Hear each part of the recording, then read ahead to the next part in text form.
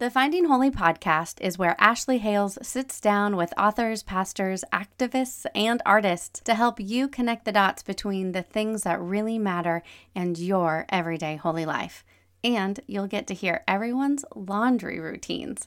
To listen to the Finding Holy podcast, go to aahales.com/podcast or wherever you listen to podcasts. This is Troy and Joel, and you are listening to Revived Thoughts. You are greatly mistaken if you think that to be a Christian is merely to have certain views and convictions and spiritual delights. If any man is in Christ, he is a new creature. Every episode, we bring you a different voice from history and a sermon that they delivered. Today's sermon was by Robert McCheyne, and it would have been preached in Scotland somewhere between 1835 and 1843. Joel, some of the ministers we take a look at live a long life filled with activities for God, just the whole way through. But this is not the case for Robert Murray McCheyne. He dies at the young age of 29. And that's something about the lives of these ministers that can be hard to fully understand. I said some of these guys live a long life, but God let some of these really great ministers die at a young age. He's not the first one that we've covered. Andrew Gray died at 24, and Christopher Love was only 33, and Oswald Chambers died pretty young as well. So his sermon is titled, Do What You Can. It seems especially relevant from someone who was as young as he was. Yeah, Troy, in 1813, in the town of Edinburgh, McCheyne is born, and it's one of those, we see it on the show a lot, but a classic example of kind of child genius, where you have kind of this prodigy that's just good at a lot of what they do, and it makes sense, like these speakers, these pastors, they understand people, they understand how to communicate, they understand how the world works. It's kind of one of those natural gifts that God gives these great communicators, and so it makes sense that they are academically a lot of the times very efficient. Just to give you kind of an example of the level that McCheyne is at, when he was 4 years old, he was kept home because he was ill. He was recovering from this illness that took him a few weeks to get over, and during that time, he was bored, and so he decided to teach himself Greek. So he learned the entire alphabet and learned several of the main words at 4 years old just because he was bored at home. I have a 5-year-old, and I mean, just trying to imagine her, I'm sick, I'm recovering, I can't go outside and play. Instead of running around the house, I'm going to, learn Spanish or Latin. Yeah. At the time of recording this, the nation's in our lockdown from the COVID-19. I know I'm not learning learning Greek while staying at home. Which of you listeners was like, I need to pick up on my Greek? I bet you there's a couple of our listeners. I'm sure. But they also, all of our listeners for the most part that are probably thinking that way are adults. I don't know that any of them are 4. I mean, my goodness. He didn't consider himself a Christian growing up. He said he looked the part, and if you had met him, you would have thought he was a Christian, but he knew in his heart that he wasn't a Christian. In fact, he talks about, later, looking back on his life, he talks about kind of being envious and jealous of real Christians because he could tell that they felt something in their hearts, and he knew he didn't feel that, and it bothered him. In 1827, he goes off to university. And by the way, important to note, he's 14. So, clearly university and high school and things like that are a little different back in those days. But he goes off to university and becomes quite the party student, as I guess a 14-year-old would. And I told I was talking to my wife about this, and she's like, well, 14 back then is a lot more mature. You read stories from that day, you're practically an adult at that point. So I guess that's true. He was very popular with poetry and music and would spend his time at clubs and playing cards, and he was just a socialite kind of guy, and he was really living up that, aristocratic life of people back in those days. If you see those old TV shows and you hear them, fanning themselves and talking the gossip, he would have been right there, right at home, doing pretty well. But at the time, he had an older brother who he prayed for him all the time, and he was constantly telling Robert, you need to come back to God, you need to get back in the church and stuff. And then in 1831, that brother died. And this shocked Robert. He was overwhelmed with grief, and he was asking those big questions. And in his diary entries at the time, he stopped finding joy. He said, I don't want to play another game of cards. I don't care about that anymore. And he was asking and wrestling with these big questions. And he said later on that the Holy Spirit woke him up to the world to come, and this changed him. And one diary entry specifically said he found Jonathan Edwards' writings, and suddenly he just was filled with all this passion. And you can see how he was suddenly being influenced towards God. He would enter a school for theology a little bit after that, and by 1835, he was going to church to start as be a part of a parish. So in 1839, Scotland sends McCheyne and Andrew Bonar, along with 2 other ministers, to Palestine in Jerusalem to check out the situation there. Andrew Bonar and McCheyne became pretty good friends during this time, and it was Bonar that ended up writing his biography and helped preserve a lot of his work.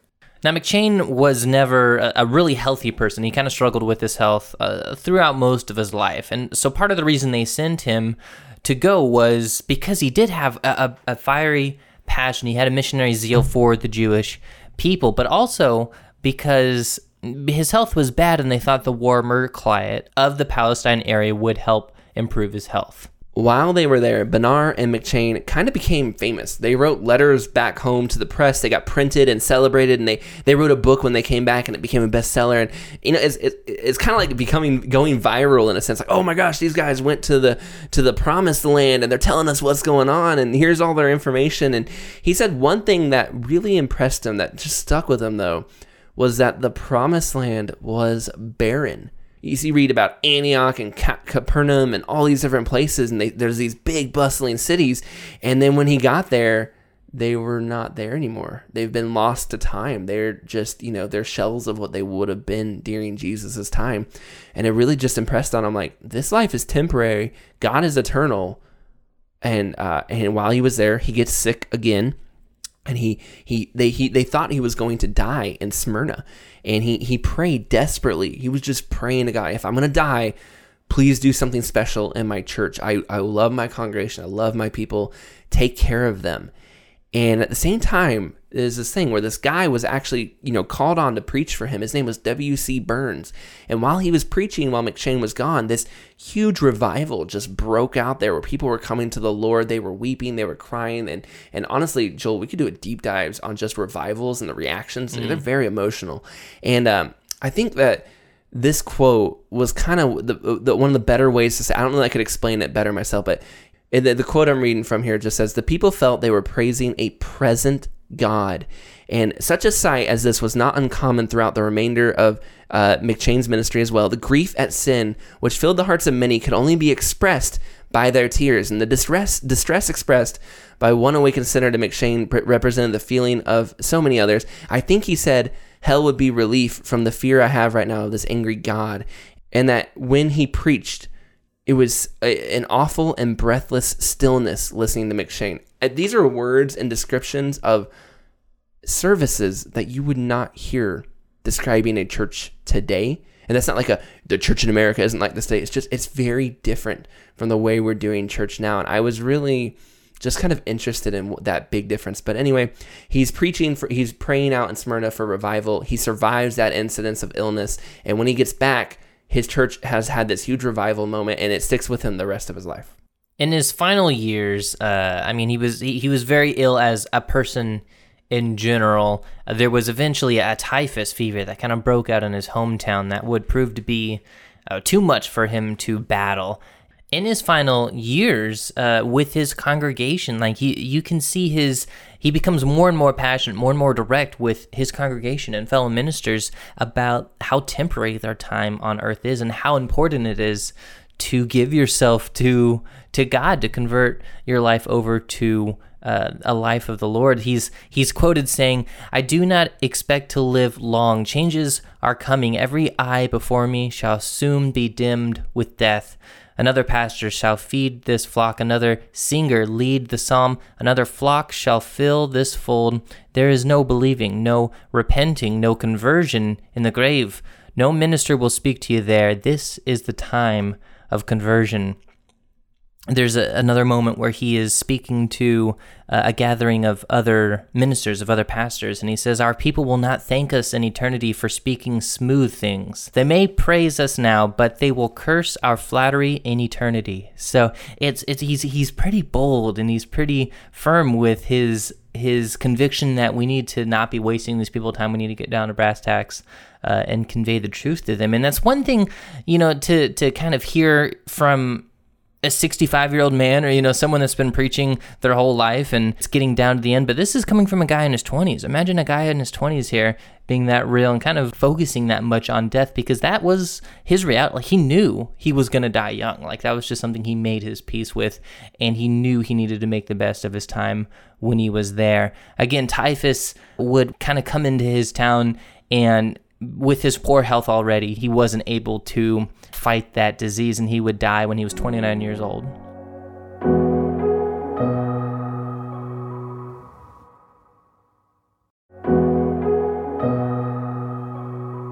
At his funeral, 7,000 people attended.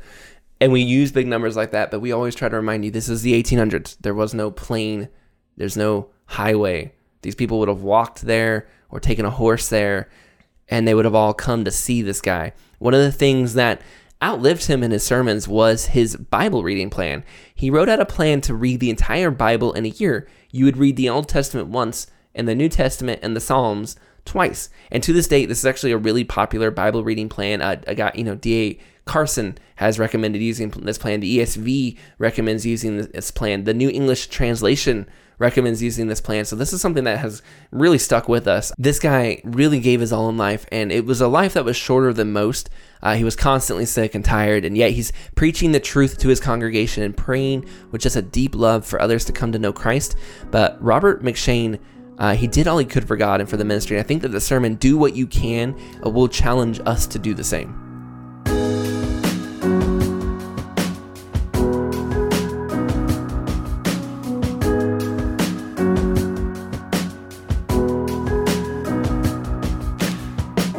In Mark chapter 14, verse 8, we read, "She has done what she could. She came to anoint my body for my burial." From the Gospel of John, chapter 11, verse 2, we learn that this woman was Mary, the sister of Lazarus and Martha.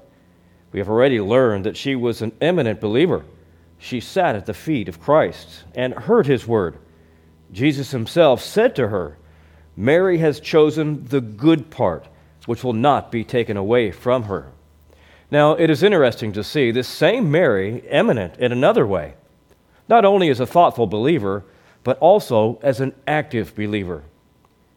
Many seem to think that to be a believer is to have certain feelings and experiences, forgetting all the time that these are but the flowers and that the fruit must follow. The engrafting of the branch is good, the inflowing of the sap good, but the fruit is the end in view. So faith is good, and peace and joy are good, but holy fruit is the end for which we are saved. I trust many of you last Sabbath were like Mary, sitting at the Redeemer's feet and hearing his word. Now I would persuade you to be like Mary in doing what you can for Christ. If you have been bought with a price, then glorify God with your body and spirit, which are his. I beseech you by the mercies of God. First, these are things which we can do. One thing is we can love Christ, pray, and praise more. What this woman did, she did to Christ. Jesus had saved her soul, had saved her brother and sister, and she felt she could not do too much for him. She brought an alabaster jar of ointment, which was very costly, and broke the jar and poured it on his head. No doubt she loved his disciples, holy John and Simon Peter, yet she loved Christ more. No doubt she loved the poor and was often kind to them, yet she loved Jesus more. On his blessed head that was so soon to be crowned with thorns, on his blessed feet that were so soon to be pierced with nails, she poured the precious ointment. This is what we should do.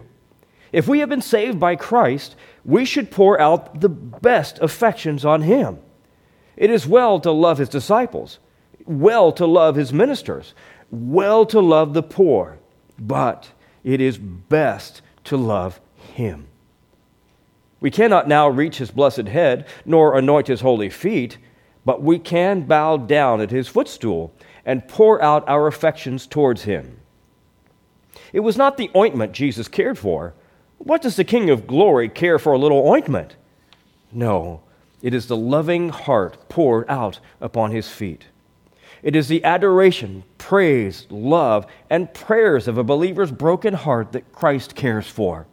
The new heart is the alabaster jar that Jesus loves. Oh, brethren, couldn't you do more in this way? Could you first give more time to pouring out your heart to Jesus, breaking the box and filling the room with the odor of your praise? Could you not pray more than you do to be filled with the Spirit, that the Spirit may be poured down on ministers and God's people and on an unconverted world? Jesus loves tears and groans from a broken heart. Another thing that we can do is to live holier lives. The church is described in the Song of Solomon. Who is this that comes out of the wilderness like pillars of smoke, perfumed with myrrh and frankincense, with all the powers of the merchant? The holiness of the believer is like the most precious perfume. When a holy believer goes through the world, filled with the Spirit, made more than a conqueror, the fragrance fills the room. As if an angel shook his wings, if the world were full of believers, it would be like a bed of spices. But oh, how few believers carry much of the odor of heaven along with them. How many of you might be the means of salvation if you lived a holy, consistent life? If you were evidently a sacrifice bound upon God's altar? Wives might, without a word, win their husbands when they see your chaste conversation coupled with fear. Parents might in this way save their children when they saw you holy and happy.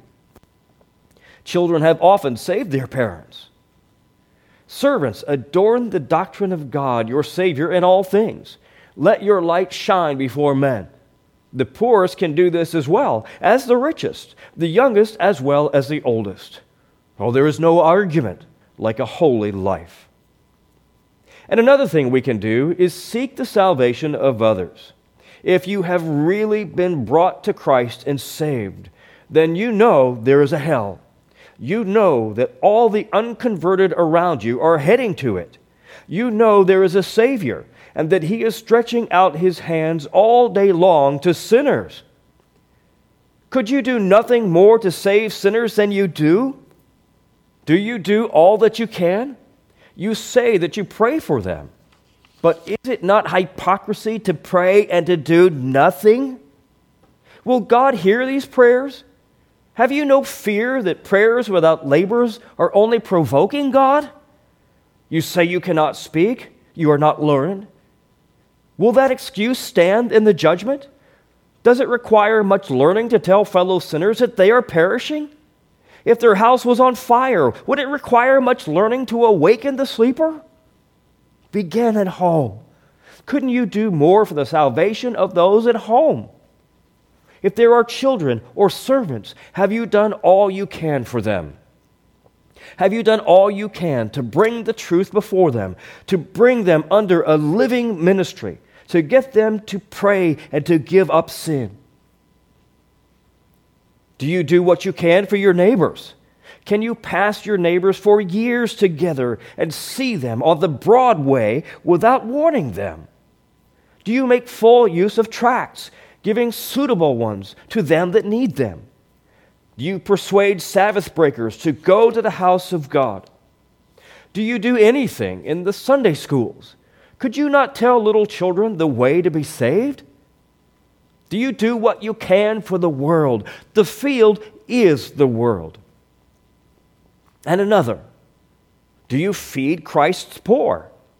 I am far from thinking that the wicked poor should be passed over, but Christ's poor are our brothers and sisters. Do you do what you can for them? In the great day, Christ will say to those on his right hand, 'Come, you who are blessed, for I was hungry, and you gave me meat.'" They stand in the place of Christ.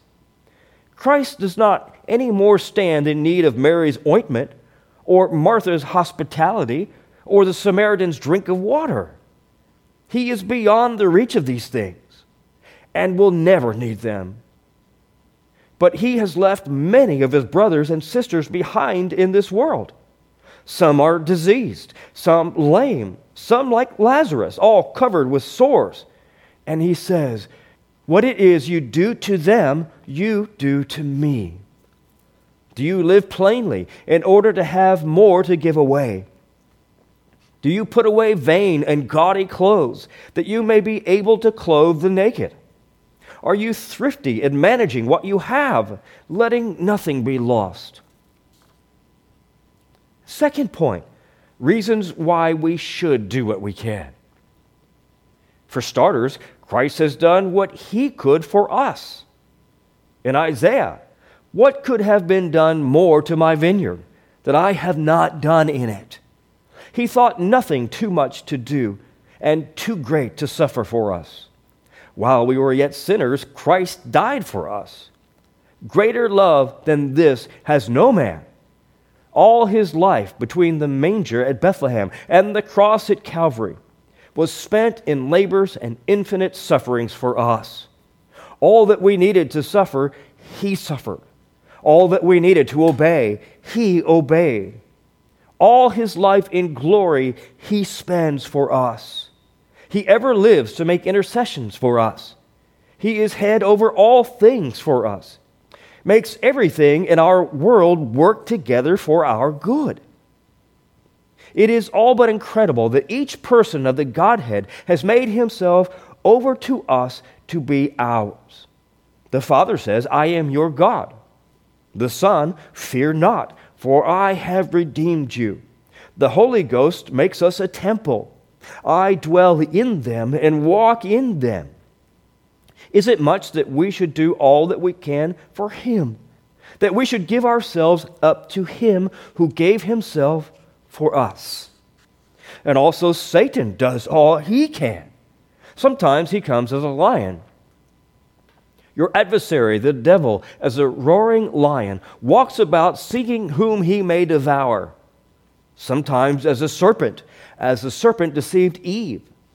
And sometimes as an angel of light, he does all he can to tempt and deceive the saints, leading them away by false teachers, injecting blasphemies and polluted thoughts into their minds, casting fiery darts at their souls, stirring up the world to hate and persecute them, stirring up father and mother against the children and brother against brother. He does all he can to lead captive wicked men, blinding their minds, not allowing them to listen to the gospel, and steeping them in swinish lusts that lead them into despair. When he knows his time is short, he rages all the more. Oh, shouldn't we do all we can if Satan does all he can? And also, we have done all we could the other way. This was one of Paul's great motives for doing all he could. "I thank Christ Jesus our Lord for putting me into the ministry, for I was a blasphemer and persecutor and harmful." He never could forget how he had persecuted the church of God and wasted it, and this made him as diligent in building it up as hailing men and women to Christ. He preached the faith which he once destroyed. So with Peter, let us live the rest of our time in the flesh, not to the lust of men, but to the will of God. For the time in the past will suffice to have done the will of the Gentiles, when we walked in extravagance, lusts, excess of wine, revelings, banqueting, and abominable idolatries. So with John Newton, how can the old blasphemer be silent? So with many of you, you ran greedily after sin. You were at great pains and cost and did not spare health or money or time to obtain some sinful gratification. How can you now grudge anything for Christ? Only serve Christ as zealously as you once served the devil. And Christ will own and reward what we do. The labor that Christ blesses is believing labor. It is not words of human wisdom, but words of faith that God makes arrows. The word of a little maid was blessed in the house of Naaman the Syrian. Follow me was made the arrow to pierce the heart of Matthew. It is all one to God to save, whether with many or with those that have no might. If you would do all you can, the town would be filled with the fragrance. Christ will reward it. He defended Mary's work of love and said it should be spoken of all over the world. And it will be told still to come in the judgment. A cup of cold water he will not pass over. Well done, good and faithful servant. Last, if you do not do all you can, how can you prove yourself a Christian? Pure religion and undefiled before God the Father is this: to visit the fatherless and widows in their affliction, and keep himself unspotted from the world. You are greatly mistaken if you think that to be a Christian is merely to have certain views and convictions and spiritual delights. This is all well, but if it leads not to a devoted life, I fear it is all a delusion. If any man is in Christ, he is a new creature. Now let us answer objections. First, the world will mock us. And the answer is, this is true. They mocked Mary. They called it waste and extravagance. And yet, Christ said it was well done. So if you do what you can, the world will laugh at you. But you will have the smile of Christ. They mocked Christ when he was full of zeal. They said he was insane and had a devil. They mocked Paul and said he was bad, and so with all of Christ's living members. Rejoice inasmuch as you are partakers of the sufferings of Christ. If you suffer with him, you will also reign with him. Now, what can I do? I am a woman. Mary was a woman, yet she did what she could. Mary Magdalene was a woman, and yet she was first at the tomb. Phoebe was a woman, yet an aid of many, and of Paul also. Dorcas was a woman, yet she made coats and garments for the poor at Joppa. What about I am a child? Yet out of the mouth of babes and children God perfects praise. God has often used children in the conversion of their parents. There is no excuse. I have too little grace to be good. He that waters others will be watered himself. The charitable soul will be made fat. It pleased the Father that in Christ should all the fullness dwell. There is a full supply of the Spirit to teach you to pray, a full supply of grace to slay your sins and quicken your graces. If you use opportunities of speaking to others, God will give you plenty. If you give much to God's poor, you will never want a rich supply. God is able to make all grace abound towards you, that you, having all sufficiency in all things, may abound to every good work. Bring all the tithes into my storehouse and prove I am now here with you. Honor the Lord with your substance and give the first fruits of all your increase. So will your barns be filled with plenty, and your presses will burst out with new wine.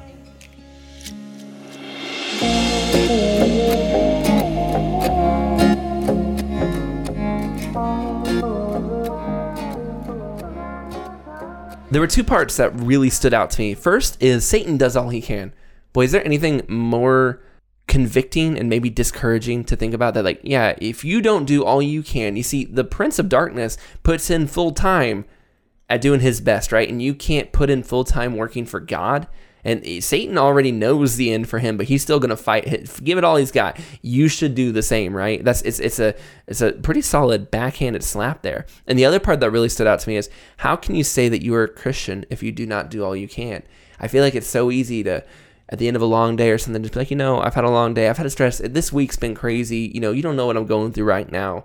I just need some time. And he's saying, no, if you're not putting in all you can, if you're not giving it all for God, even in those moments when it's hard, how do you call yourself a Christian? If you're only a Christian when things are good, or when you've got time to spare, money to spare, energy to spare, but you're showing that your faith isn't real when it needs to be real. And I really think, again, you could say that, well, it's easy for him to say, but this guy was a guy who was sick his entire life and died at 29. It wasn't easy for him to say, but he still says it.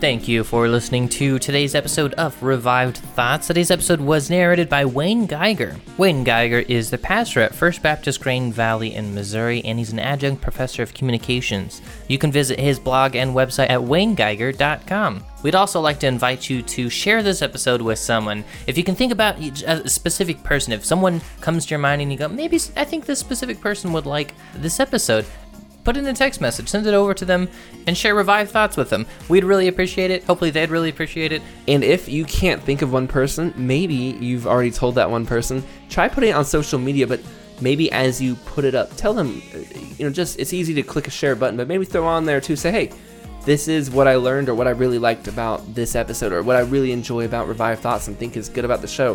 When people see what you're getting from it, they're going to want to know maybe if they can get that same thing from them. So we hope you do that, and we hope that this show does mean something to you, and that will be something you would be encouraged to do. This is Troy and Joel, and this is Revived Thoughts.